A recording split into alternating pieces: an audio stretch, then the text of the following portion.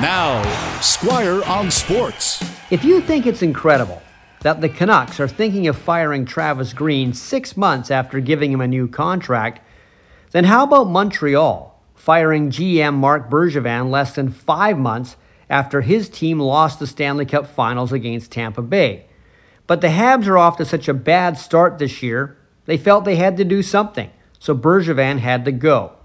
One thing it shows is getting hot in one playoff season is not a true indication of what kind of team you really are. The year before, Dallas made the finals in the bubble playoffs, also against Tampa, and they lost, and they missed the playoffs the next season. So like Dallas, Montreal's lightning in a bottle moment ended the moment they lost to the Lightning. The new man in charge of the Canadiens is Jeff Gordon. He's not the GM. That job is reserved for someone bilingual, and Gordon can't speak French. He's officially director of hockey operations. He's the man who helped put together the New York Rangers rebuild before he was fired at the end of last season after what appears to be a falling out with ownership. And right now, the Rangers have one of the best young rosters in the NHL.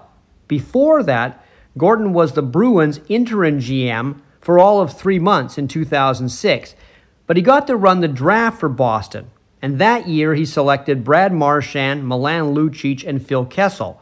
He also acquired Zdeno Chara as a free agent for the Bruins and traded for Tuukka Rask. But weirdly, he didn't get to keep the job as GM.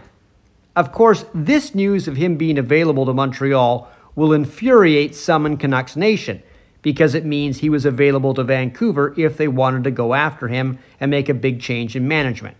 Interestingly enough, his first game as the Habs boss will be against Vancouver tonight. The Canucks have the Canadiens and Ottawa left on this road to ruin road trip, but these are 2 games they might be able to win. Squire on Sports on 980 CKNW.